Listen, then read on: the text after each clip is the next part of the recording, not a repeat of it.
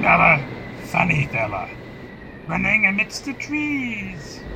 Who's there? I said as I stood in my head, and nobody answered me.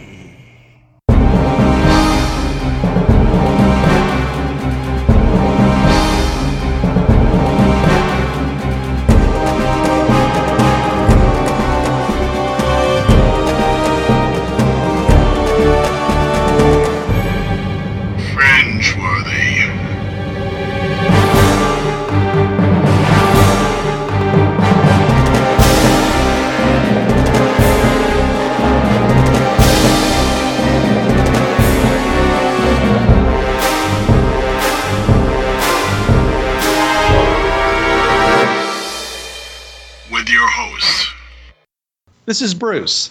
This is John. This is Blix. And this is Trav.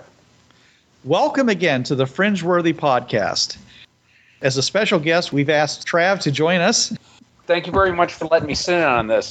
I've wanted to do this ever since I met you, Bruce, and John at Confusion back in January. And we really appreciate you coming because we always are looking for new inputs. At this point, we pretty much have gotten to know each other and what our points of view are, so it's great to have a fresh view on anything. I helped head up the Bureau 13 D20 conversion project, and I've also worked on the Fringeworthy D20 conversion project. I also do an internet radio show on my own, which I'll plug right now. It's on www.dementiaradio, DEMENTIARADIO, one word, .org, Tuesdays, 8 to 9 p.m. Eastern Time. It's called the Travcast, Hour 3 of Blind Wolf's Rubber Room Association. It's sort of a comedy music show. I talk about role-playing a lot because I review certain publications that come out. I have reviewed the two games that I've worked on. Role-playing does come up a lot in my show, even though it's mainly about comedy music. As I said, I've worked for TriTac Games now for 8-9 years, I think. Yep, right at the very beginning of the Bureau 13 D20 conversion, because that was the first one we did. Yes. It was quite a shock for me when Rich asked me to start heading things up, and I was like, excuse me? You want me to do what? What had happened there was we completed the initial production of the Bureau 13 D20 version based upon certain assumptions, certain material that was in it. And then Richard made a big radical change in the direction he wanted the D20 version to go, at which point half of us had already just left and gone on to other projects. And so he turned to you, Trav, and to say, hey, I need you to continue in this other direction. And you did. And you did an excellent job, and we really appreciate all that you've done. I was more than a little shocked because you and Bruce and John, you've known Rich a lot longer. You certainly know more about the game, and I was like, I'm a fan. I see him at the local conventions here in the Detroit area, and all of a sudden I'm now doing this. So it was quite a shock. It was a shot in the arm for me to be able to get into something that I was only just basically a fan. And I'm glad that it turned out the way it did. There were still things even that I saw that certainly surprised me in both Bureau 13 D20 and certainly Fringeworthy D20. Blix, I just want to take the opportunity right now. When I first loaded the CD and saw your art, I was blown away. I am very impressed. Well, thank you. I think through the mailing list for Fringeworthy, I said, I just want to say that to you now, sir. That just incredible. Well, thank you. That's awesome. That's nice to hear. I've been doing artwork for, a long, long time. And I've been playing Fringeworthy, 25 years. When I saw they were coming out with this new version, I just contacted Rich. Hey, I'd like to do artwork for the project. And he said, yeah, okay, sure. So I put some stuff together, and he liked it. And I said, you think I could do the cover? And he said, yeah, sure. So I put the cover together. And then I started talking to Bruce and John, and I was like, hey, we should do a podcast. And they were like, yeah, okay, that sounds like a good idea. I said, sure. Sure. No idea who he was in for. Like the spider to the fly, and here we are. We all started off as fans of Richard's books. It's just the fact that we stuck to it and developed the relationship with Richard through our enthusiasm and just sometimes through sheer longevity that we've become on the inside. So there's plenty of room on the inside for anybody who wants to get in on this. I started out gaming with Richard. I never saw a book until I was in the Army before I saw the first book. The first book I had from Rich's, incursion, I believe. It's funny to talk about John because we basically grandfather John in, even though he's younger than most of us. Well, out of you, Bruce, John, and myself, the three of us, I sort of consider myself the young, impulsive kind of hothead because I just 41 last month. Well, that's your personality too, so it works. Well, yeah, I'm kind of reining myself in because certainly on my own show, it's not pod safe, and I'll leave it at that. There's no FCC, so our show, however, is clean. So yeah, I'm respecting that, and I'm really trying to be genteel and demure, relatively demure, anyways, because you two have met me, so right. And I had home court advantage, so I was kind of like, okay, I'll just. We're not too afraid if the subject matter is might be controversial, but we just don't want the particular words to scare off anybody who might be interested in their son or daughter actually playing our game. I have a 16-year-old daughter myself. She didn't make it to the con, but I've talked about her, my daughter Michelle, and she games in the Saturday night D&D game that my buddy runs here. So, yeah, I mean, young blood in tabletopping is always a good thing because they have fresh ideas, the enthusiasm, and then mix it with our generation's experience, and you have a very potent combination for gaming. If you want our games to continue, we have to get new blood. Yes, definitely. We're working on it.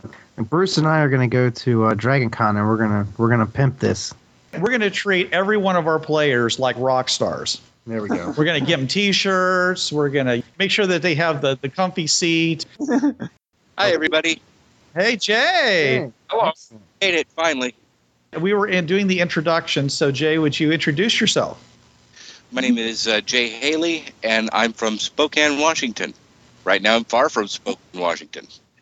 You're actually near Richard, right? I'm in Dearborn, Michigan right now. Oh, heck, you're close to me. We have a special guest with us, Jay Haley, who recently started a Fringeworthy campaign. We invited him this week to discuss what he did in it and the decisions he made and hopefully some wisdom he might have gained from it. But before we start, Jay, would you introduce yourself as to how you got into Fringeworthy? My name is Jay Haley. Currently live in Spokane, although that's not where I'm sitting right now. I first got into TriTac game in 1983 when we bought an early version of Stalking the Night Fantastic. And we played that. And over time, I just got curious one day and said, what's this Fringeworthy thing all about?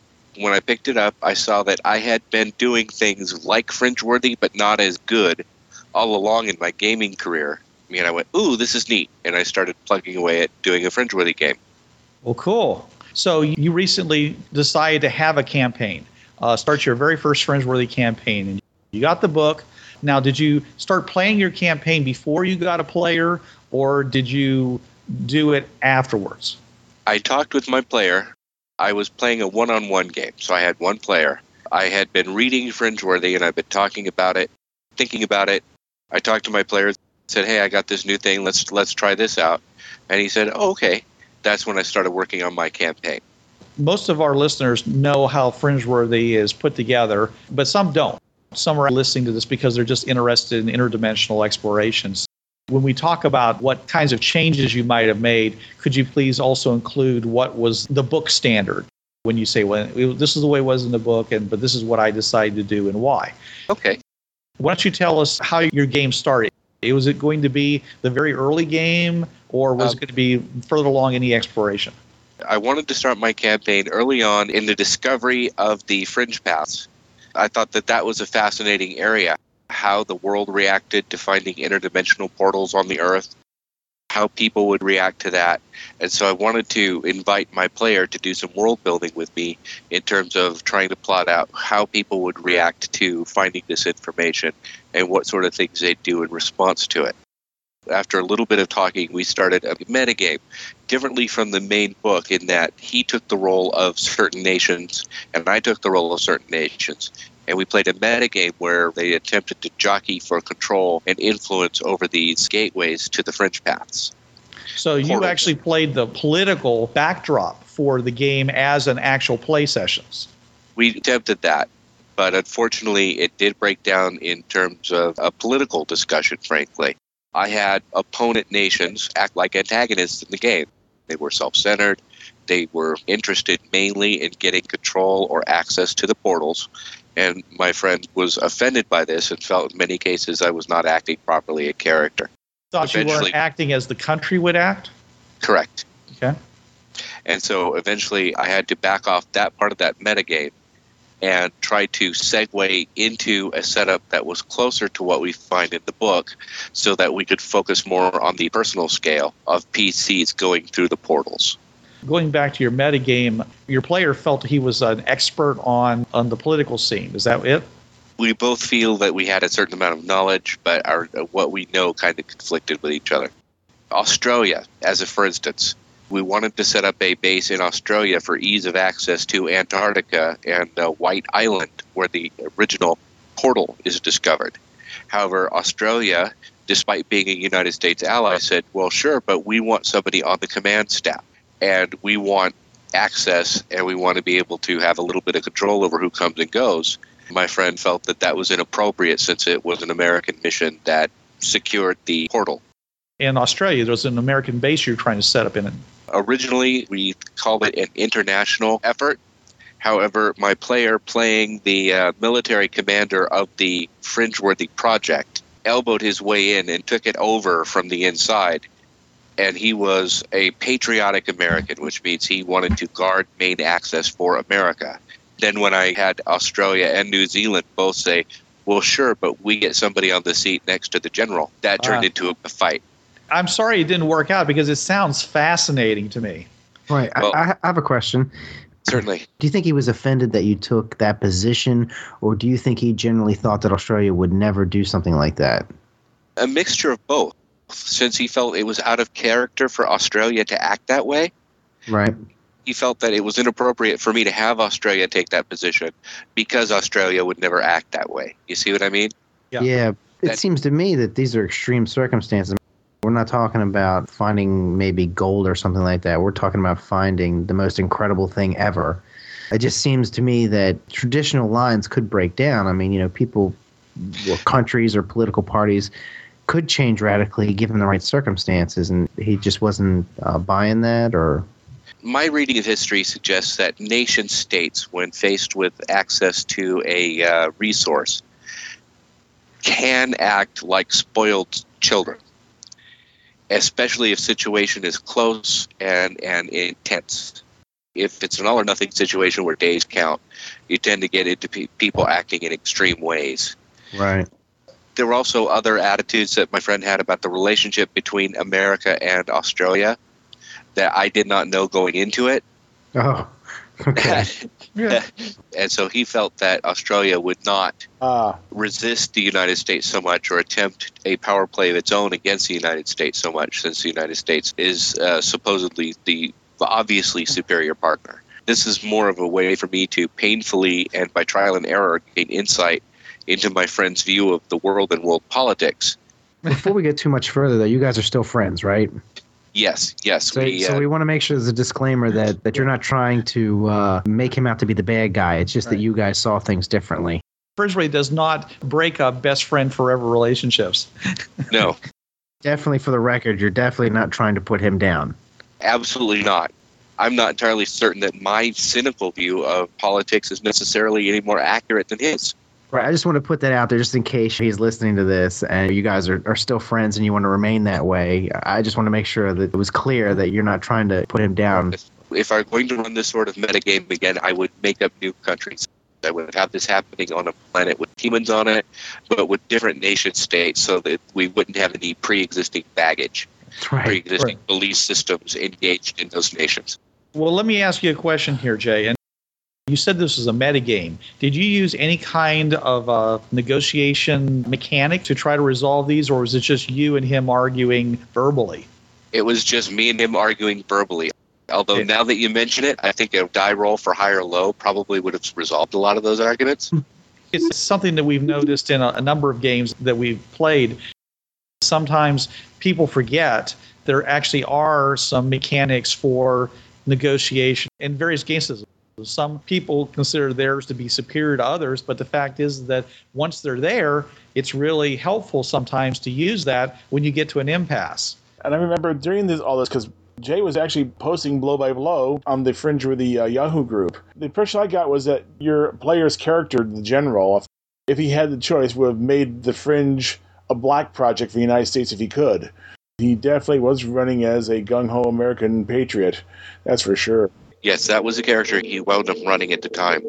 He developed that on the fly as we went along. I kind of went with it because the way my player plays is he gets characters kind of blooming fully formed in his head. And it's more fun when we chase them down and go where they go. It kind of sucks the life out of a character when you take an inspiration like that and say, no, but you have to change this, that, and the other thing. That's perfectly fine. We like bigger-than-life characters in Fringeworthy. All characters should be bigger than life. Eventually, though, you did get onto the Fringe Pass. How did you set up your exploration teams? What General Washburn did, the character, he sent the initial crystal out with a military escort and started screening the world's military. This was something where he had to cooperate with the international community. They took over an abandoned base in New York. It's currently a national park. Then we did some math about how many people they would be able to screen if they brought people in by boat, plane, and bus, and how many people they would get. And then I made up some random characters, and he took the ones that he liked. He felt like he had a kind of an empathy with, and we formed them into teams. My understanding is in the out-of-the-box Fringeworthy game, in the stock model Fringeworthy game, the players are troubleshooters. They go onto the Fringe path to resolve problems. That the people actually exploring are teams that go prior to them and then discover things that they need an action team, a team of player characters to resolve. I didn't set it up that way. I set it up so that our first squad was the first in team. They were the people who stuck their foot through the gate to see what was on the other side. So you did a first contact campaign, basically? Basically, yes. Okay, all right. That is the default out-of-the-box thing. The only difference that we make is we say that some team whose job is to go out and run wind-ups and such through the portals just to see which portals are active, which ones aren't, and any initial readings they can get off of it. And then they bring that back to Hatsumi Base, and then that's given to those initial teams. So you're still essentially right. It's a first contact. There is a first team that goes ahead, but their actions are very, very minimal because it's very dangerous to do that. If you're not careful, you get sucked into problem portals and all kinds of stuff. I like that because the most obvious problem portals would initially be found without people having to die in order to realize there was a problem portal there. Because if it's going to grab something and suck it through, then it's going to grab a wind-up and suck it through, or it's going to grab a camera on a spinning wheel or whatever device you used in order to take pictures and readings, rather than it being a person getting yanked through and everyone going, pray he comes back. My group, as many years as we've played Fringeworthy, we've done some really early campaign stuff, but we've never done like the very beginning. After listening to reading Jay's posts, one day I really want to do that. I really want to do right out of the box, maybe the very second team to go through, the very first other team to go through. I would love to do a campaign like that sometime. That brings up two comments that I did in my game deliberately that Bruce was talking about. I don't have the portals going to any place immediately inimical. I don't have insta-kill portals because I don't think that makes a very good story. So I had it that the Termelern set the portals only to go to places where Termelern could walk through and survive. That's the way it's supposed to be, Jay. It's only when it's a problem portal where the portal's malfunctioning that we have these issues where the portals are like, a mile up in the sky, or they yank you through, heat up your body temperature by 30 degrees and stuff like that. They're not supposed to do that. It's my understanding that those are supposed to be exceptionally rare, right? They are indeed, yes. Which is why we recommended that every portal except the Hatsumi base one be locked down initially, and the GM decides when that portal becomes active. Okay. I did note that the positions of the other portals, they were specified, but not really carefully. So what I did on mine was I went through and started placing portals on my prime Earth. And I differentiate it from mine, even though I used several of the names and characters in common, because I had things going a little bit differently. And that goes back to plotting out the prehistory of the game and just when things happened and why.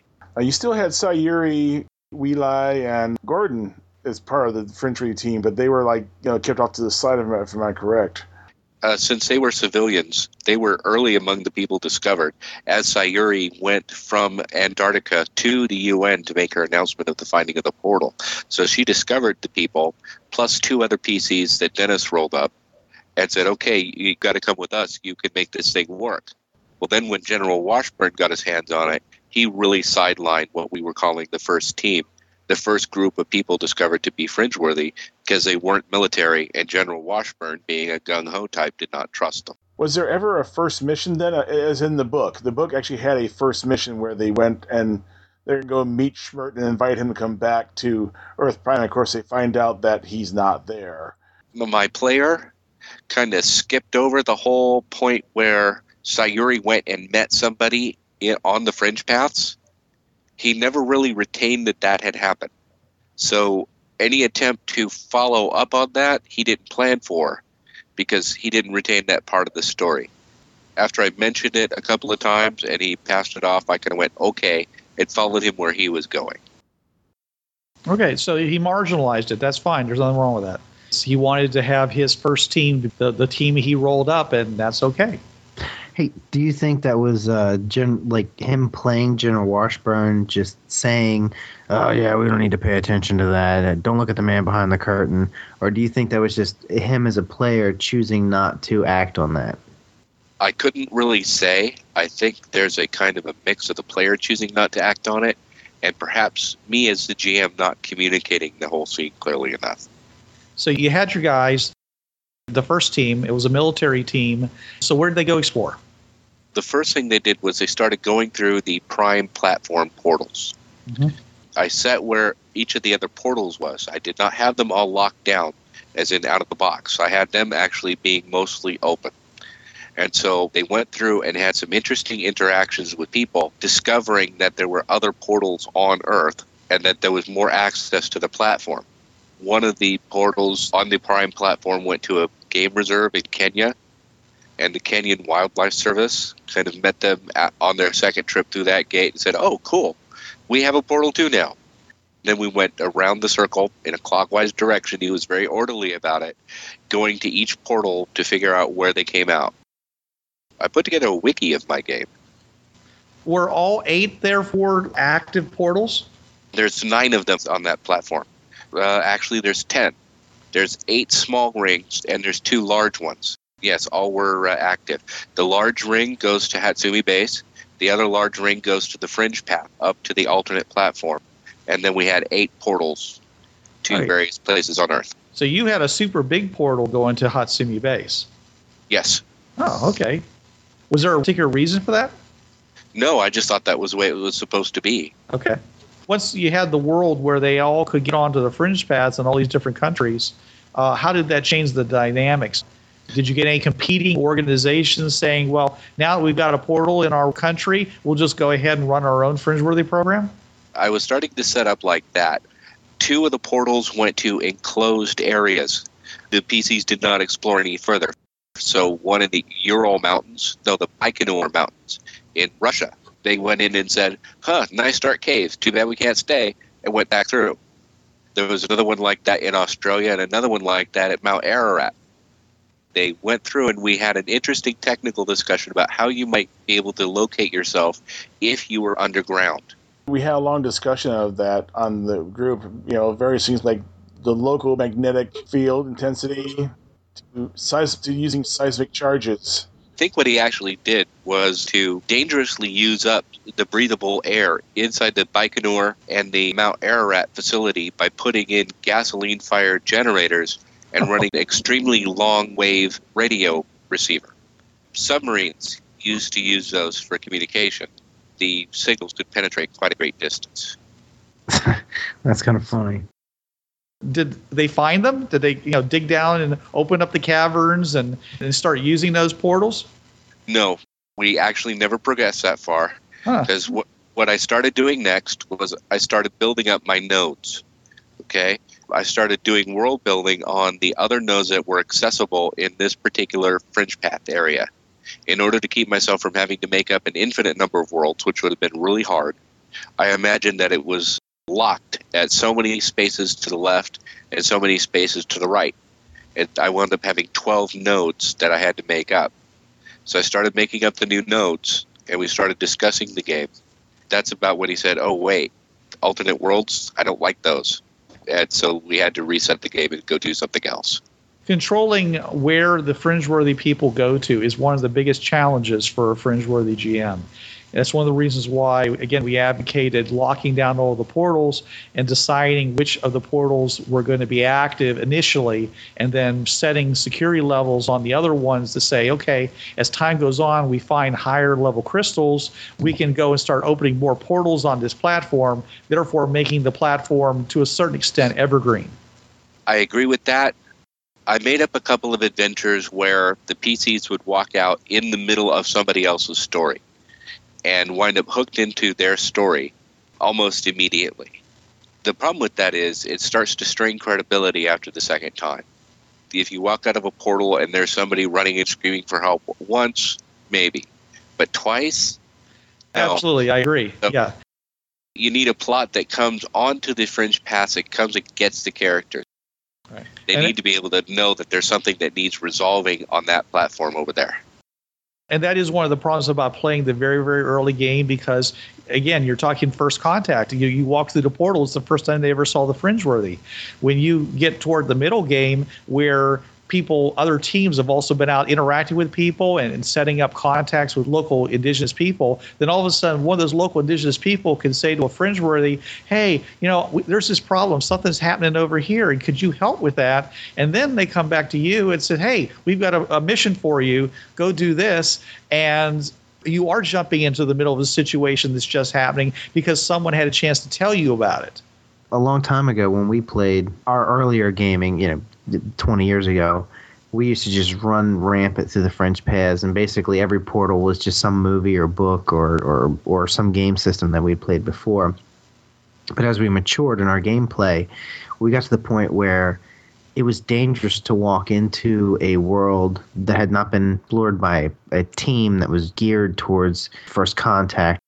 If you just randomly walked into a world, it could be exceptionally dangerous. And I'm not talking about just because there were Meller there. It's that you're the stranger and you don't know what's going on, and what you're wandering into, you have no clue. You literally took your character's life into his own hands every time you walked into a portal that you were not familiar with or you weren't sent there with some prior information. Why would they go through a portal a second time? Eventually, the characters would start like, that's dangerous. A guy could get seriously killed doing that. Why am I going there again? Right. Well, that's what kept people from just going anywhere. And that's why IDET became a valuable organization, because they had teams that were trained to do those things. You had your first team that would test to see if the portal was even safe to walk through. Then they would have a team that would go in and make first contact. And then they would have their teams that would go in and actually do stuff. So if you just walked into any old world randomly, you could get yourself in a world of hurt because you didn't know what you were walking into. You had no idea what you were going to encounter. You're wearing the wrong clothes or acting the wrong way. You had the whole society against you because you were either the witch or the spy or whatever. And that's just with regular people. I mean, you could walk into a hell. You could walk into a dino world where there are no people and there are just nothing but dinosaurs running around. And you get yourself killed really quick that way. We got slowed down by that process, which was realistic. I mean, we really actually appreciated that. With people just going into worlds not knowing, you not only have to deal with cultures or hells, you have to deal with the portals themselves. You may have that problem portal. And it does bring the question up in this regard. You're walking into something, you have no idea what it is. It could be mechanically wrong. It could be culturally wrong. It could be environmentally wrong. And it kind of makes you wonder, what is possessing me to do this, considering what could possibly happen? Wait a minute, why am I doing this again? It's just something, as you've been saying this, Blix, it just came to mind just now. And the person's looking around like, you want me to do what? You need to listen to our last episode, Jay, because we talked about compensation. What are we going to give the fringe-worthy explorers so they're willing to come back a second time? That also establishes that Earth that has the prime portal on it is in trouble and is looking for things to resolve its problems. I think it works a lot better if you have that kind of a slow boil tension. This is all well and good. We're taking our time. We're trying to be careful, but our world is heading toward a crisis of one kind or another. We need people out there finding some stuff to help us. That is actually where quintessential sci-fi exists. I mean, that's what Fringeworthy is. It's quintessential sci-fi. And when we play in these terms, we are reenacting Asimov and Niven and Heinlein. This is classic sci-fi at its best. You're throwing in a human condition, not just, oh, this is what might be, but you also have the core of certain fundamental human values. That element that Blix mentioned, confronting different cultures and showing up with the wrong clothes, speaking the wrong language, and dealing with it, to me, that sort of sounds like fun. And so that's part of what I was kind of looking at, is seeing if I could set up believable alternative cultures and then having the PCs interact with them on their own terms and see if they could fake their way through that kind of first contact without provoking a hail of bullets. Because the teams are out there on their own with just what they have in their hands and on their backs, they got to think on their feet. It brings out the best in these people that are doing this because it's them. They have no one to rely on. Their world may be, hundreds of miles away. Whatever they have in their pockets, okay, this is what I'm going to have to do. Jay, you brought up a good point there. I could see both a plus and minus to your teams. Since one player was actually playing all the characters on the team, there wasn't any dissension amongst the ranks. On the other hand, you had what I refer to as a brain drain, which is that 6 people sitting around a table can come up with more ideas than one person with 6 characters. That is absolutely correct. I think in that mode, a group of first-in folks, a group of explorers, would be more fun to play as a group of players rather than as one player. But at the time, I had the one player, and that's who I had, so that's who I went with. And we admire you for that. So are you working on fixing that situation, or are you still stuck with this one player? I still currently have the one player. We switched to a fantasy role-playing game because he did not like the premise behind Fringeworthy, but I did tell him that the fantasy role-playing world he's on is actually one of the nodes in my Fringeworthy game. But he knows now if he's listening to this podcast. Or I can edit that out. No, that's all right. All right. And that's fine, too, because any world that you can create can be a Fringeworthy world. It's completely cross-genre. You can play a game world in which all the characters are just on the world and they're just normal to the world, and it's the same old regular campaign. And then if you ever want to spice it up, hey, look, in that cave, what is that strange thing with a halo around it? You can see that? He says, yeah. And all of a sudden, you have some people that are Fringeworthy, and they can go on and do something else. We've been playing Savage Worlds, and we've been playing the classic pulp setting. It's 1937, and we've been playing this for months and months, and we decided, Fringeworthy is being developed for Savage Worlds, and we were like, we want to play test it, so we just threw a portal in there. It's that easy. Next thing you know, you're a Fringeworthy character. One of the things I really like about the Fringeworthy setup, I've done an alternate universes type of campaign before with an earlier superhero game. But what I used basically a variation of the Infinite Hallways thing, only a chaotic one, a bad one where it was hard to navigate through. So the characters never knew which world they were going to get. However, one of the things that really turned me on about Fringeworthy is that the relationship between the different worlds is relatively consistent. It's up through this portal, drive up that road, turn to your left, drive down that road, turn to your left, drive down that road a little bit, then take the 4th gate on your left.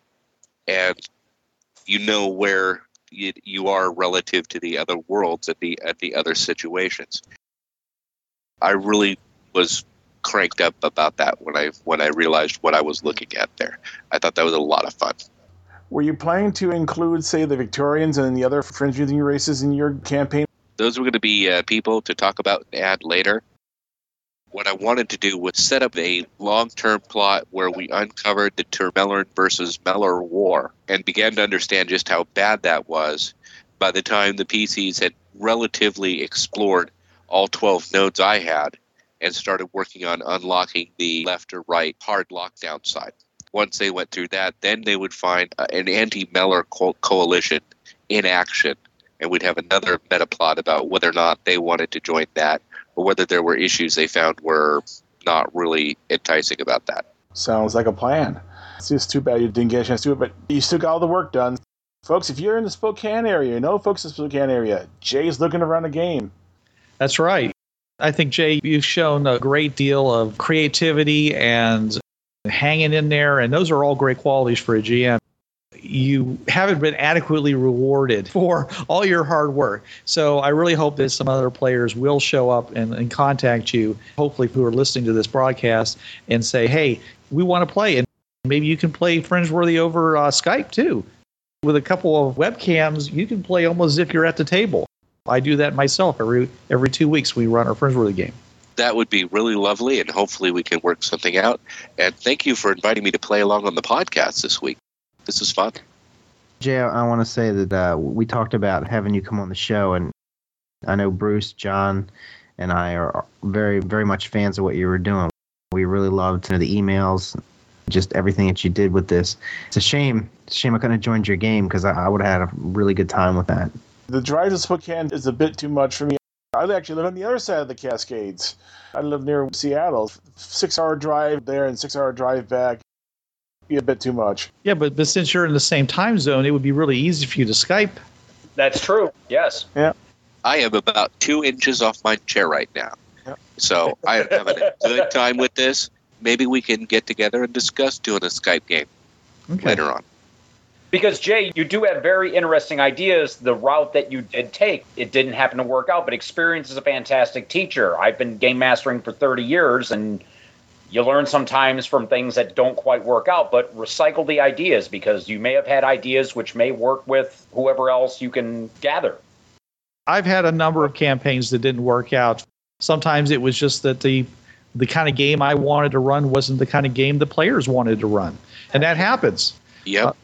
Having good conversation with your players ahead of time as to what the expectations were. I didn't do that. I was kind of like, okay, this is the game I'm running. Would you guys like to play? Oh, yeah, we'll give it a try. And then about 2 sessions into it, they're like, no, this isn't what we're into. And I was like, okay, fine. And that was it. And I was sad because I wanted them to play the game. But at the same time is that I realize now that I wasn't communicating effectively with them. Any closing things you want to say about your campaign to share with the rest of us? Good ideas are where you find them. There is no plagiarism at the gaming table. If any of this works for you, grab it and run. All said. This has been a wonderful discussion. Thank you. This is Bruce Sheffer saying there are a million worlds out there, so go explore them. This is John Ryer saying keep your powder dry and keep those cards and letters coming in. And this is Blix. Remember, bullets speak louder than words. And this is Trav. Remember, my show is the Travcast, Hour 3 of Blind Wolf's Rubber Room Association, Tuesdays, 8 to 9 p.m. Eastern on www.dementiaradio.org. It's a comedy music show, and I do a weekly piece on it every around 8:30 or so called the RPG Report. So I talk for about 10 minutes about some role-playing publication that's out, and I review it, and I offer my own viewpoints like I have here on this show, just for the gamers that listen to the show. It's comedy music. It's me and my friends. We sit and I play music, and we shoot the breeze for about an hour. Listen in if you want to hear more of me. Be warned. On that show, I am not pod safe. I'll leave it at that.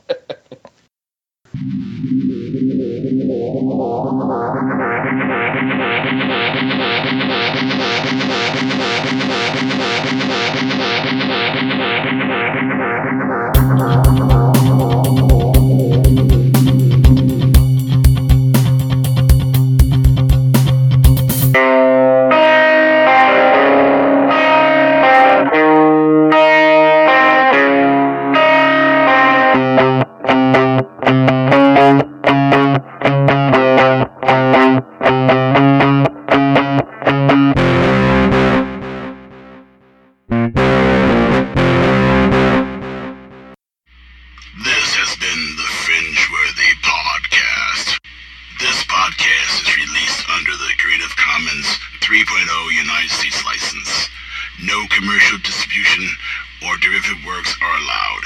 You must fully attribute this work to TriTac Games. This podcast is solely